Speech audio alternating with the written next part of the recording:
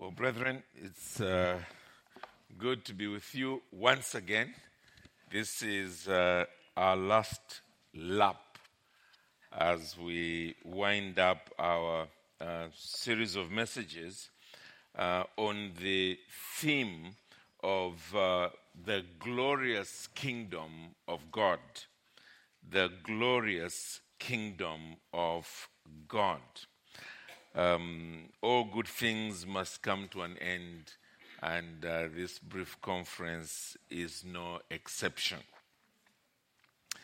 Well, we've been looking at the subject of the glorious kingdom of God based on the words found in Romans 14 and verse 17. Allow me to read the context, which is from verse 13 once again, and may the Lord bless his word to our hearts. Romans 14 and verse 13. Therefore, let us not pass judgment on one another any longer, but rather decide never to put a stumbling block or hindrance in the way of a brother.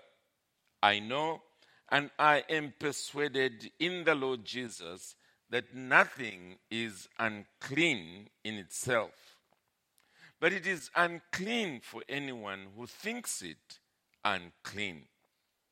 For if your brother is grieved by what you eat, you are no longer walking in love. By what you eat, do not destroy the one for whom Christ died. So do not let what you regard as good be spoken of as evil. For the kingdom of God, that's our text, is not a matter of eating and drinking, but of righteousness and peace and joy in the Holy Spirit. Whoever thus serves Christ is acceptable to God and approved by men. So then, let us pursue what makes for peace and for mutual upbuilding. What we've done thus far in looking at this text has been to appreciate the meaning of the phrase kingdom.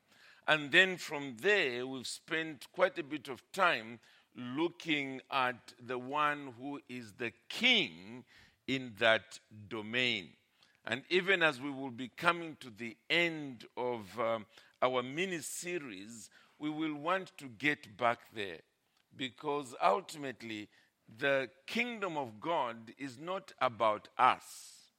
It is about the king himself, God. It is about the glory of God. And that is one way in which there is the transition from the kingdom of darkness to the kingdom of God's own light. It is when, as a sinner, abandons self-centeredness and instead moves to God-centeredness. And it's also a way in which we grow and mature in the things of God. It is as with the passing of years, there is less of us in our thinking and in our plans, and more of God in everything that we do. And so we will be back at this center of the kingdom, God himself, as we'll be wrapping up this evening. But we also went on to see what this kingdom life was all about, and then the negative aspect of its distinctive nature. And so we saw that it is not a matter of eating and drinking. And brethren, unfortunately, a lot of times when the church is being threatened with disunity, splitting into splinters, it is often around the eating and drinking. It is often things that are to do with externals, things that are to do with our backgrounds and consequently we feel strongly that everybody must be like products of a Chinese factory. In other words, all of us being exactly the same on the outside.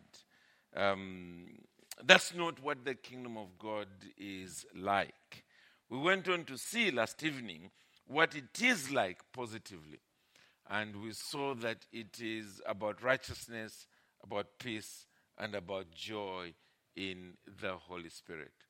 Again, we need to emphasize that because this is what the evil one cannot produce imitations of. This is something that only God is able to do. And as we shall be seeing this evening, he is able to do it by his Spirit, by the Holy Spirit.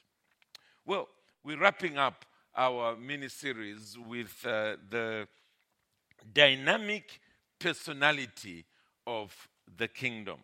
In other words, who is it who ensures that what we have been looking at as the distinct peculiarities of the kingdom, that these are realized?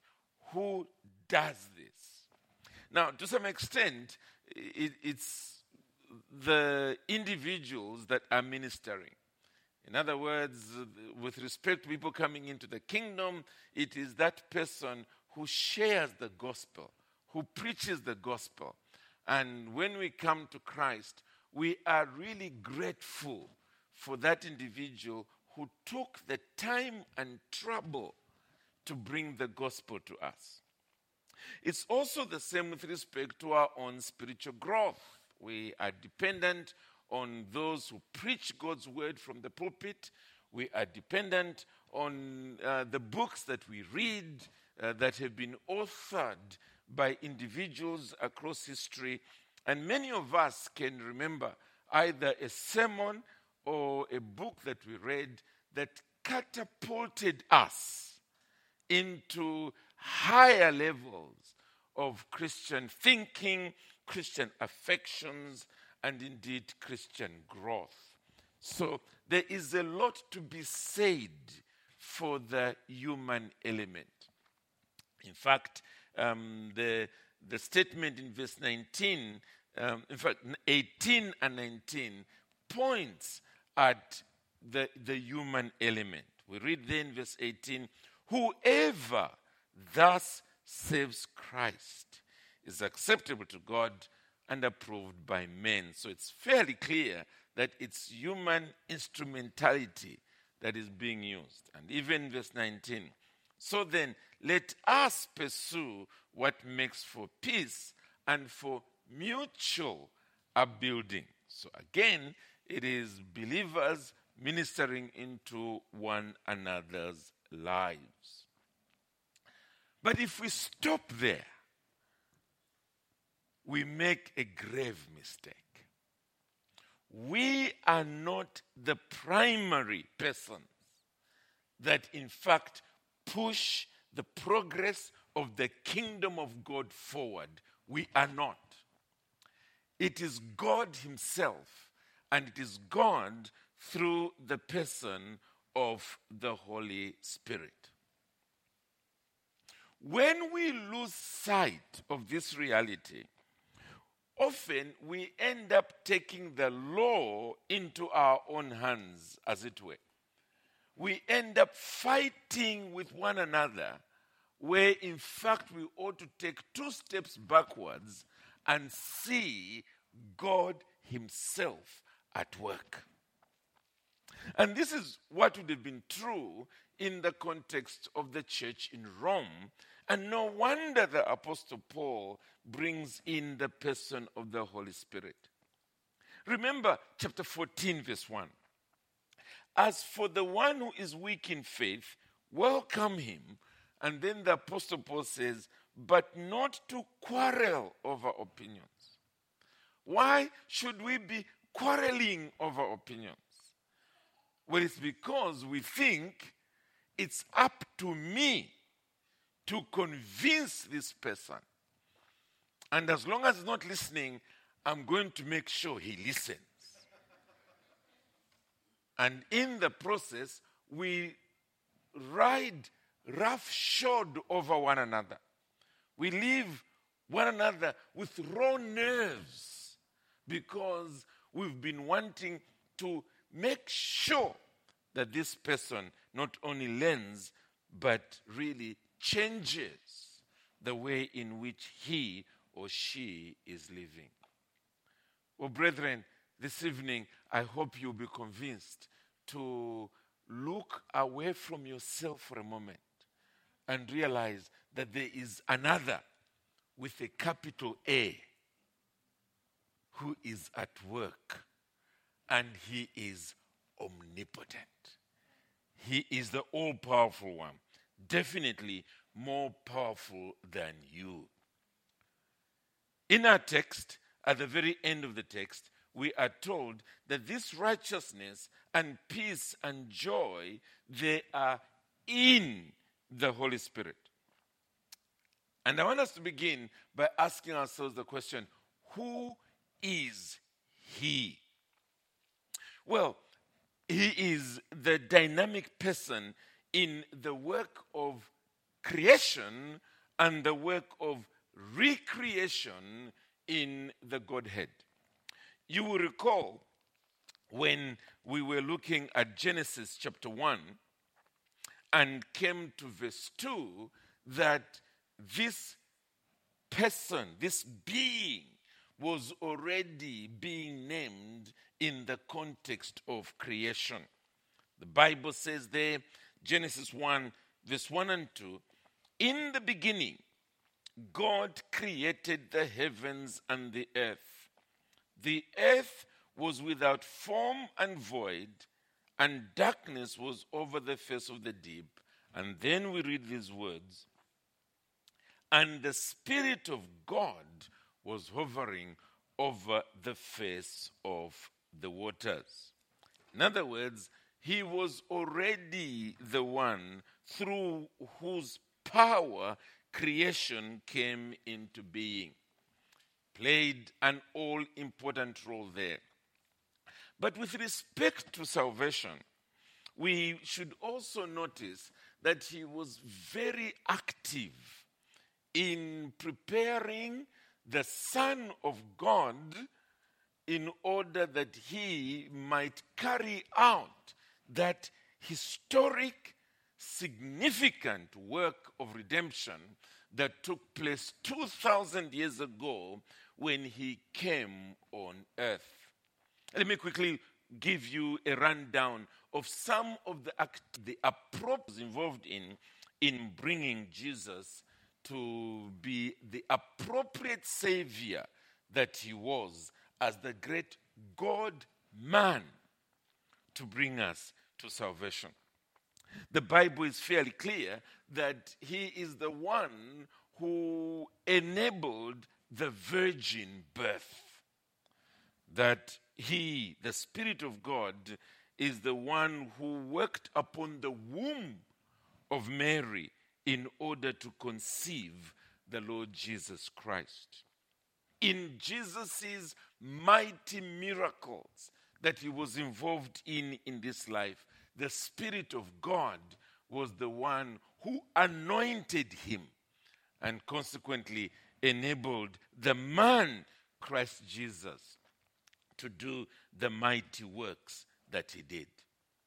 The Bible also tells us that when the Lord Jesus Christ went to Calvary, he was enabled to endure the excruciating pain that he underwent at Calvary, and more specifically, the very wrath of Almighty God that would have sunk him beyond the valley of death. He was upheld by the Spirit of the living God. May I also add, finally, at the very beginning of the book of Romans, that when Jesus had died, it was by the power of the Spirit that he was raised from the dead. And this one, if you could just quickly turn with me to Romans 1 and verse 4. Romans 1 and verse 4. Notice there the statement that Jesus was declared to be the Son of God in power, according to the Spirit of holiness, by his resurrection from the dead. Jesus Christ, our Lord. So you can see that the Holy Spirit played an all-important role in that historic event, without which there would be absolutely no salvation. He is the one who enabled the Son of God to be the Son of Man, that through him we might receive this great salvation. And when you look at all that we have just spoken about, his work in creation, his work in enabling the Redeemer to carry out his work with victory, we can't help but to see that indeed this Holy Spirit must be all powerful. All powerful. Allow me to add that he is the one who caused all the prophets across history to speak the word of God in generation after generation. He not only inspired them to speak, but he also inspired them finally to write down, to pen what we now have as the Holy Scriptures. The Bible tells us in 2 Peter and chapter 2, rather 2 Peter chapter 1, and right at the end of that chapter, these words. 2 Peter chapter 1. I begin from verse 20. Knowing this, first of all, 2 Peter chapter 1 verse 20, that no prophecy of Scripture comes from someone's own interpretation. For no prophecy was ever produced by the will of man. Now, this is true prophecy. It never came from the will of man. But listen to this. But men spoke from God as they were carried along by the Holy Spirit. So this is the being that is being spoken about as the one from whom righteousness, joy, and peace come into our lives. It is the third person of the Blessed Trinity. He is God. He plays the role of which has been executor. In other words, carrying out that which has been decreed, that which has been covenanted by God the Father and God the Son in our salvation. Having seen who he is, and having seen the wider work that he has done in creation, and also in providing a Savior for us through his humanity, we need to now look at the role that he consequently plays in us in order to produce this righteousness, peace, and joy. Remember, the three are in the Holy Spirit. What does he do? Well, first of all, historically, he is the one who brings about our salvation through regeneration. Through regeneration. The very way in which he gave life to the Son of God when he had died in paying the price for our sin. Well, he now does it spiritually to us. Because we come into this world spiritually dead. Not spiritually having collapsed or fainted or been in a coma, but spiritually dead, lifeless. And then the Spirit of God gives us life. Earlier, in the book of Romans and chapter 2, the Apostle Paul refers to this new life in terms of a circumcision of chapter part. Look at chapter 2 and verse 29. Chapter 2 and verse 29. Listen to this.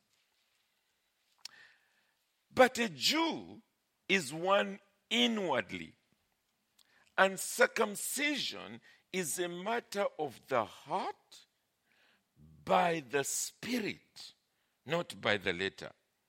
And then we are told his praise is not from man, but from God. In other words, this new life that we receive by the Spirit of God at the point of our conversion, when it takes us from being dead and infuses spiritual life in us, this new life is a moral life. It's a life that enables us to be, as it were, cut away, to be removed from that which is earthly, or better still, that which is sinful. We are, as it were, translated to become the people of God. On the first day, when we began looking at the kingdom of God, we went to 1 Corinthians chapter 6, if you remember, verse 9 to verse 11. And one of the things we learned from there was not simply that the unrighteous will not inherit the kingdom of God, which we learned there, but more positively, it is that those who have now inherited the kingdom are those who've been washed, who've been sanctified, who've been justified in the name of our Lord Jesus Christ and by the Spirit of our God. This washing, this change that takes place in us by the Spirit of God is what is being referred to here as the circumcision of the heart.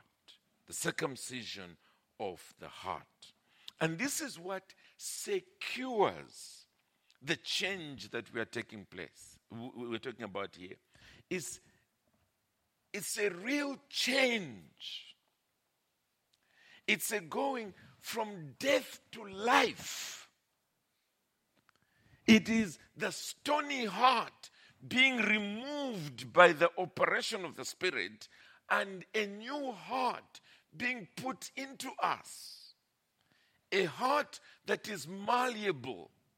A heart that is obedient to the mind of God, to the voice of God. And where that work of the Spirit has not taken place, you can never consider yourself as a person who's a child of God. You can never consider yourself as a person who's translated from the kingdom of darkness into the kingdom of God's marvelous light. You will remember in John chapter 3, when Nicodemus came to visit Jesus by night. We are told concerning Nicodemus's qualifications that he was a Pharisee, that he was a ruler of the Jews. In other words, as far as outward religion is concerned, he was righteousness walking on 2 feet.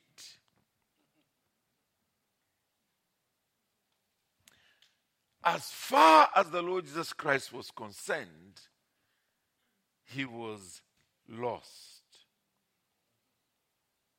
And so the Lord Jesus Christ, after Nicodemus says to him, we know that you are a teacher who's come from God, for no one can do these signs that you do unless God is with him. Jesus answered him, truly, truly, I said to you, unless one is born again, he cannot see the kingdom of God. Nicodemus said to him, how can a man be born when he's old? Can he enter a second time into his mother's womb and be born? Jesus answered, truly, truly, amen, amen. I said to you, unless one is born of water and the Spirit, he cannot enter the kingdom of God. Brethren, we need to be persuaded about this.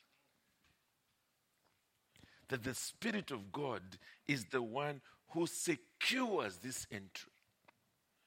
And he does it by a spiritual heart transplant. A real moral transformation. A giving life to the dead. And so Jesus goes on to say, that which is born of the flesh is flesh, and that which is born of the Spirit is spirit. The point he's making there is this, that no human being can actually produce a Christian. It's absolutely impossible. Human beings can only produce that which is human. It's only the Spirit who can produce that which is spirit, that which is truly spiritual. And that's why he went on to say, do not marvel that I say, you must be born again. Let me ask again. Do we realize this? That it is impossible for us to produce or make anybody a Christian. And that when through us someone becomes a Christian, it is God himself by his Spirit in a miraculous way, using his omnipotence, who has done this. Every Christian is a direct product of the Holy Spirit. And when he does it, he's the one, therefore, who secures righteousness, peace, and joy. In other words, all three being true in us as individuals. Not merely legalistic righteousness, where we are trying to live that kind of life, but one which is also imbued with peace and joy. In the book of Romans and chapter 7, the Apostle Paul puts it this way. Romans 7 and verse 6, in showing this distinction between a righteousness that the Holy Spirit produces and a righteousness which is merely legalistic.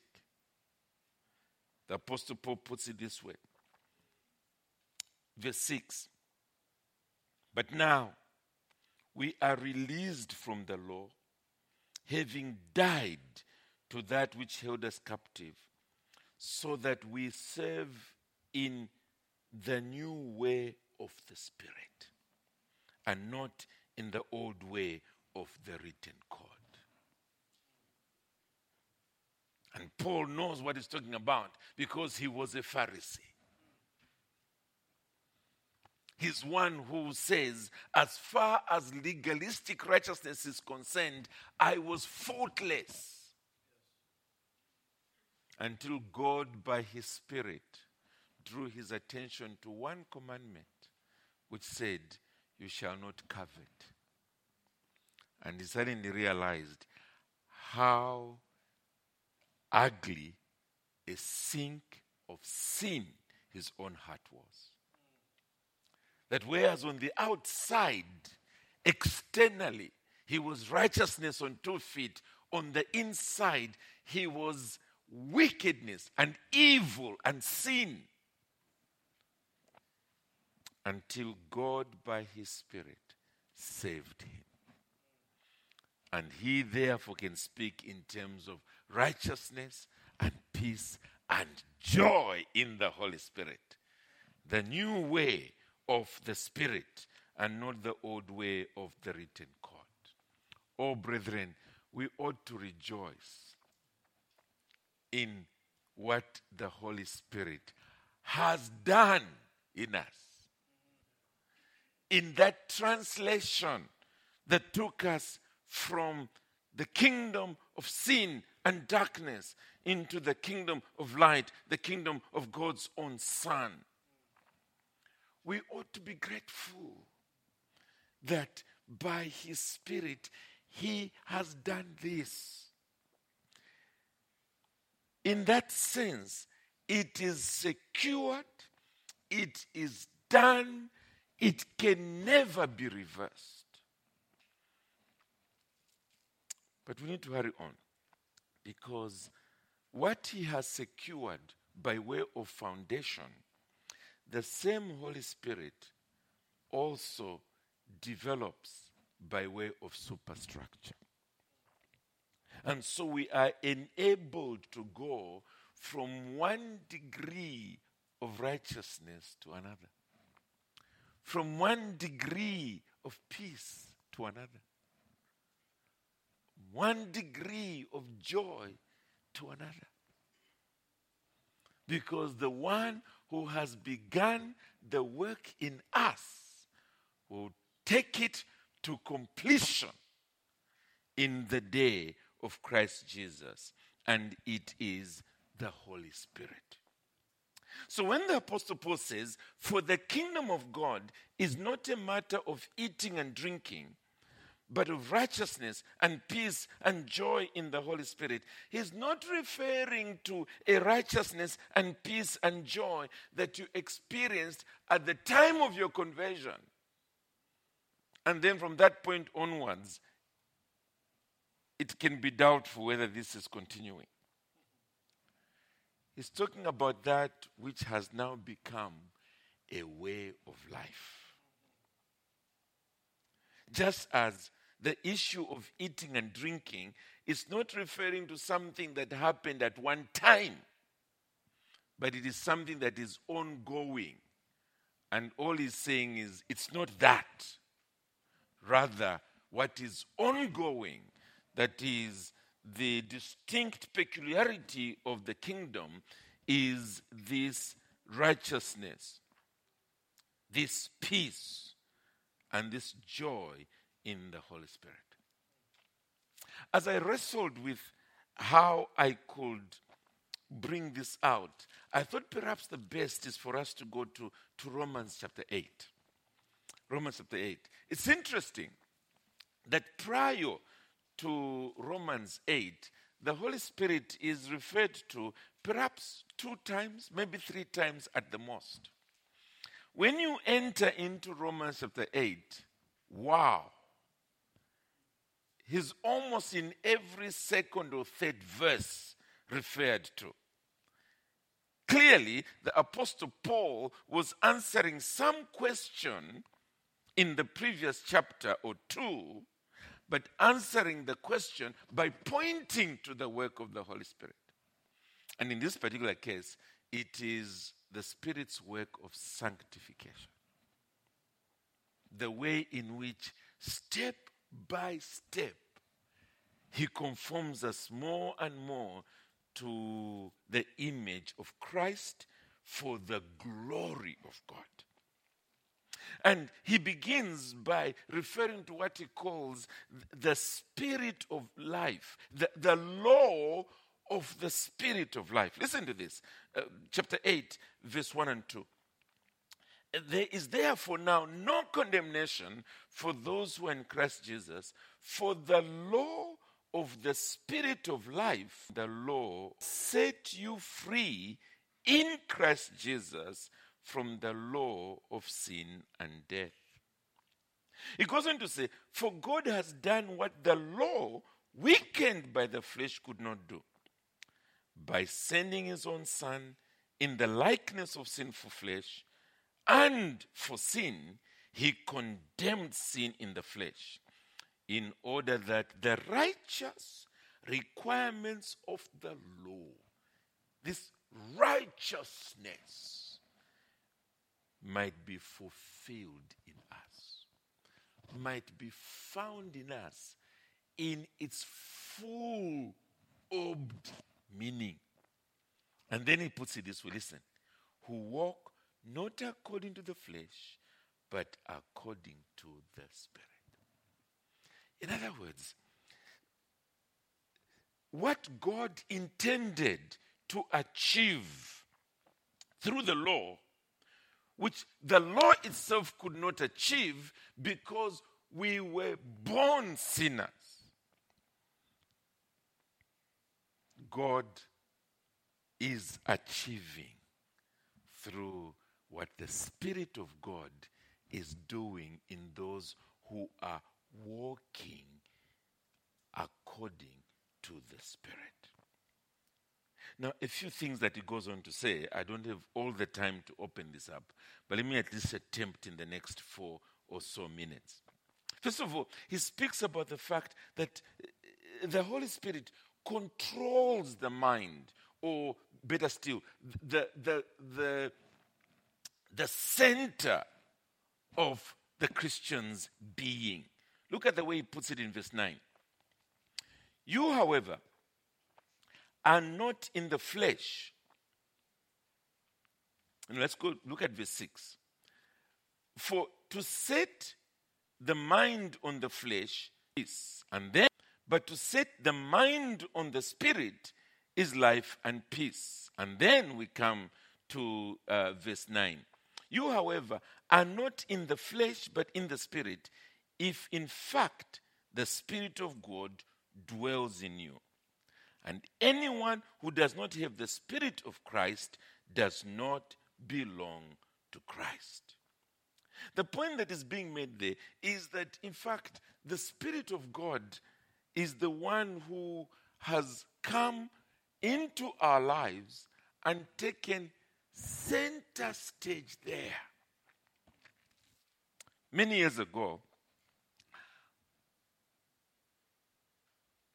when I was still pretty young in the 1970s, there was a TV series. I think it's come back now in different forms, but it used to be called Star Trek. In fact, I've never forgotten, the fact that in those days, Captain Kirk used to use a cell phone, and we thought, wow, how can this be? Scott, beam us aboard. So we are waiting for the beaming part, but at least they're talking on these gadgets now. We are all doing it.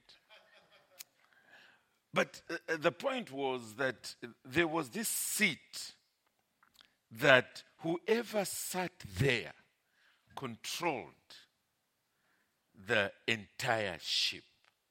So there were 1 or 2 times when Captain Kirk was in trouble and he had to second somebody else to sit there. And sometimes it was Mr. Spock who would then, be in control of the ship. Well, brethren, it's the same way with us. The one who is sitting, controlling the center of the Christ, the Omnif, is the Spirit of the living God, the omnipotent one. And therefore, he is leading us in the direction of sanctification. More than that, because of that, he is giving life to our mortal bodies. Verse 11, chapter 8, verse 11. If the Spirit of him who raised Jesus from the dead dwells in you, He who raised Christ Jesus from the dead will also give life to your mortal bodies through his Spirit who dwells in you. In other words, those fallen appetites that are still there in the members of our bodies, they are being dealt with in such a way that we are knowing more and more victory over them. Spiritual victory. He puts it this way in verse 13. In verse 13. For if you live according to the flesh, you will die. But listen to this. But if by the Spirit you put to death the deeds of the body, you will live. Now notice the little phrase. If by the Spirit you put to death. In other words, he is working in us, producing more and more of that righteousness, putting to death the misdeeds of the body.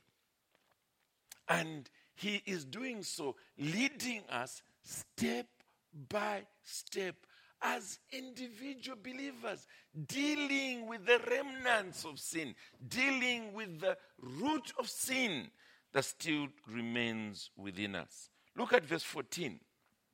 Verse 14.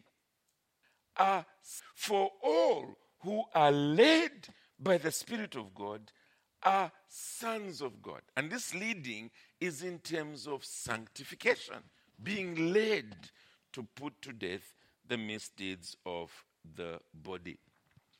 And guess what? As he's doing so, he is also testifying with our spirits that we are children of God. He's giving us sweet assurance. Sweet assurance. He puts it this way in verse 15 and 16. For you did not receive the spirit of slavery to fall back into fear, but you received the spirit of adoption as sons, by whom we cry, Abba, Father. The Spirit himself bears witness with our spirit that we are children of God. And if children, then heirs, heirs of God, and fellow heirs with Christ, provided we suffer with him in order that we may also be glorified with him. That's why there is that joy. The joy. It's an inner joy. Because the Spirit of God gives us this sense of adoption. That we are truly children of God. And that in the midst of suffering. He says it there. Provided we suffer with him in order that we may also be glorified with him. Still talking about suffering. He helps us in our weaknesses and our failures that we may pray aright. Verse 26 and verse 27. Likewise, the Spirit helps us in our weakness. For we do not know what to pray for. But the Spirit himself intercedes for us with groanings too deep for words. Too deep for words. And he who searches hearts knows what is the mind of the Spirit, because the Spirit intercedes for the saints according to the will of God. Now, brethren, what I have done is I've simply taken you by the hand and led you through just a few verses in this particular chapter that we might see something of the detailed operations of the Spirit in the soul of a child of God. And the fruit of that on the outside is righteousness, peace, and joy. Growing righteousness, growing peace, and growing joy. It's the Spirit of God who continues to work within. And it's all part of what Paul said at the very beginning, the law of the Spirit of life. And the word law is being used there not in terms of legal papers that are signed in parliaments or senates and so forth, but it is in terms of the law of gravity. It's the inevitable consequence. If you jump off a building, you don't need anybody to sign anywhere. You crack your brains before long, your skull. Because it's the law of gravity. Well, in the same way, the law of the Spirit of life is going to do the exact opposite. As long as he is in you, he will defy the gravity of sin and death and take you higher and higher and higher into glory. That's the work of the Spirit. No wonder the Apostle Paul is able to say back in our text that when you are talking about eating and drinking, come on. You are at a terribly human level. But when you speak in terms of righteousness and peace and joy, you're talking about characteristics that can only be present in the kingdom of God, because there is a dynamic personality there who ensures that these virtues become a living reality. The Holy Spirit. The Holy Spirit. Oh, brethren, I must hurry on to one or two quick applications that are relevant to this context. First of all, what it means is that the work that God, the Holy Spirit, has begun to do in your brother and your sister, he will bring to completion. It's a matter of time. Therefore, your duty is to accept your brother and your sister as they are and be patient to see this Spirit of God work in them. In chapter 15 and the very last verse of this argument of the Apostle Paul is verse 7. Chapter 15 and verse 7. And really, strictly speaking, chapter 15 should have begun with chapter 15 verse 8, but it was human beings that were putting these chapters and verses together. But notice the way he concludes. Therefore, welcome one another as Christ has welcomed you for the glory of God. Where did he begin? He began with this. Welcome him, chapter 14, verse 1, but not to quarrel over opinions. In other words, our tendency normally is to take the law into our own hands, to say, I will only really have fellowship and pray with and learn together with this brother and sister and so on, when he is exactly like me. And until then, I'm going to fix him. And then, of course, we make a mess out of it completely. The Apostle Paul is saying, don't accept with quarreling, but accept as Christ accepted you. Now, we all know, we may not want to admit it, but we all know that when Jesus first accepted us in the kingdom, wow, we were a mess. He's been busy cleaning us up. And thank God he did not do this first of all.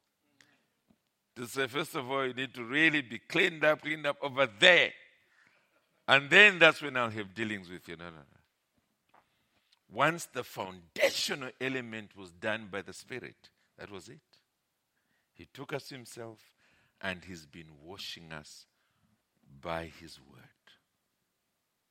dealing with all the glitches in our lives, day by day. And Paul is saying, we must learn to do the same in this kingdom. Accepting one another as Christ has accepted us. What it means, therefore, is that we should be willing to be inconvenienced for the sake of our brother and sister while we are giving them space to grow and mature in grace. That's what it means. Instead of gossiping and slandering one another, especially gossiping and slandering young converts, we should be willing to say, well, I was once there. Let's allow them space also. And sometimes churches can become, instead of being a ladder, they can become a stage. You know, a ladder has at least the first rung, and then, you sort of go up, up, up.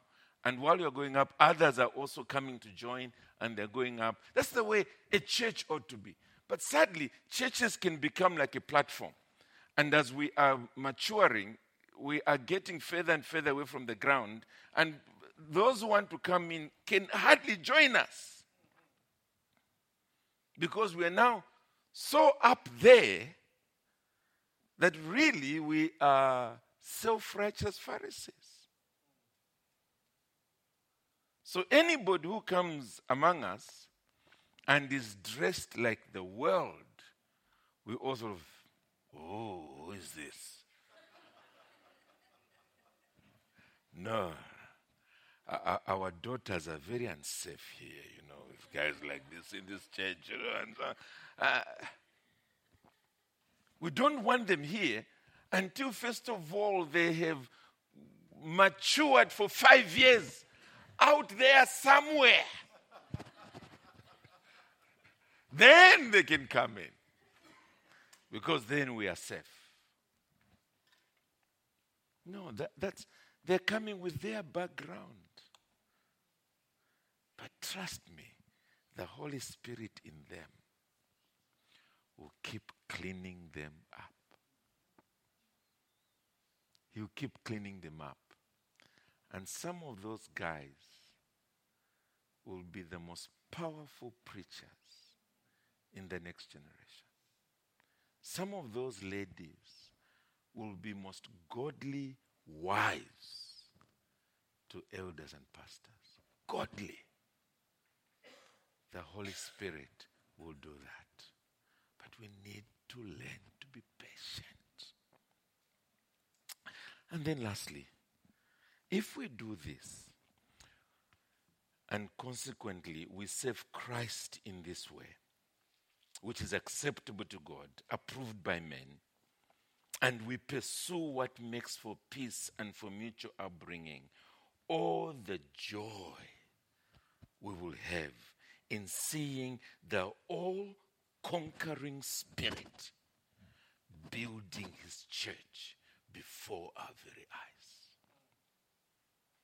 It will be a great joy, because we will remember those earlier days when individuals came among us with all the truckload of where they're coming from.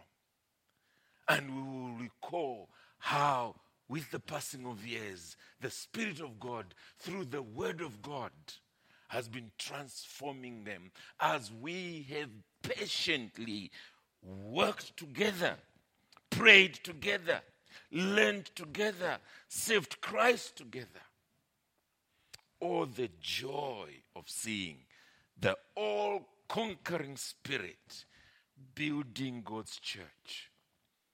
And then our little stream with another stream there and another stream there, in due season become a mighty river that conquers our city, conquers our nation.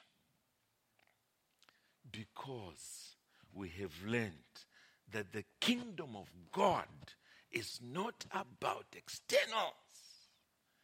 It is about the Holy Spirit transforming human hearts.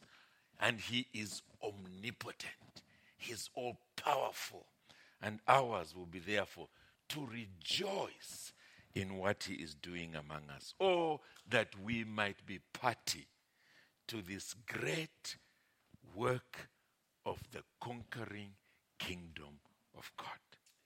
Let's pray. Eternal and gracious God, thank you that you've sent your Holy Spirit into this world and He is at work. We ourselves are testimonies to that fact. For we would not be here tonight if it were not for Him. We would not be indeed what we are today if it were not for Him. Lord, help us to trust in your Spirit's work in the hearts of others, that we may see them going from strength to strength, and that we provide or pursue what makes for peace and for mutual edification. Oh God, glorify yourself through us and through your church, we pray. Amen.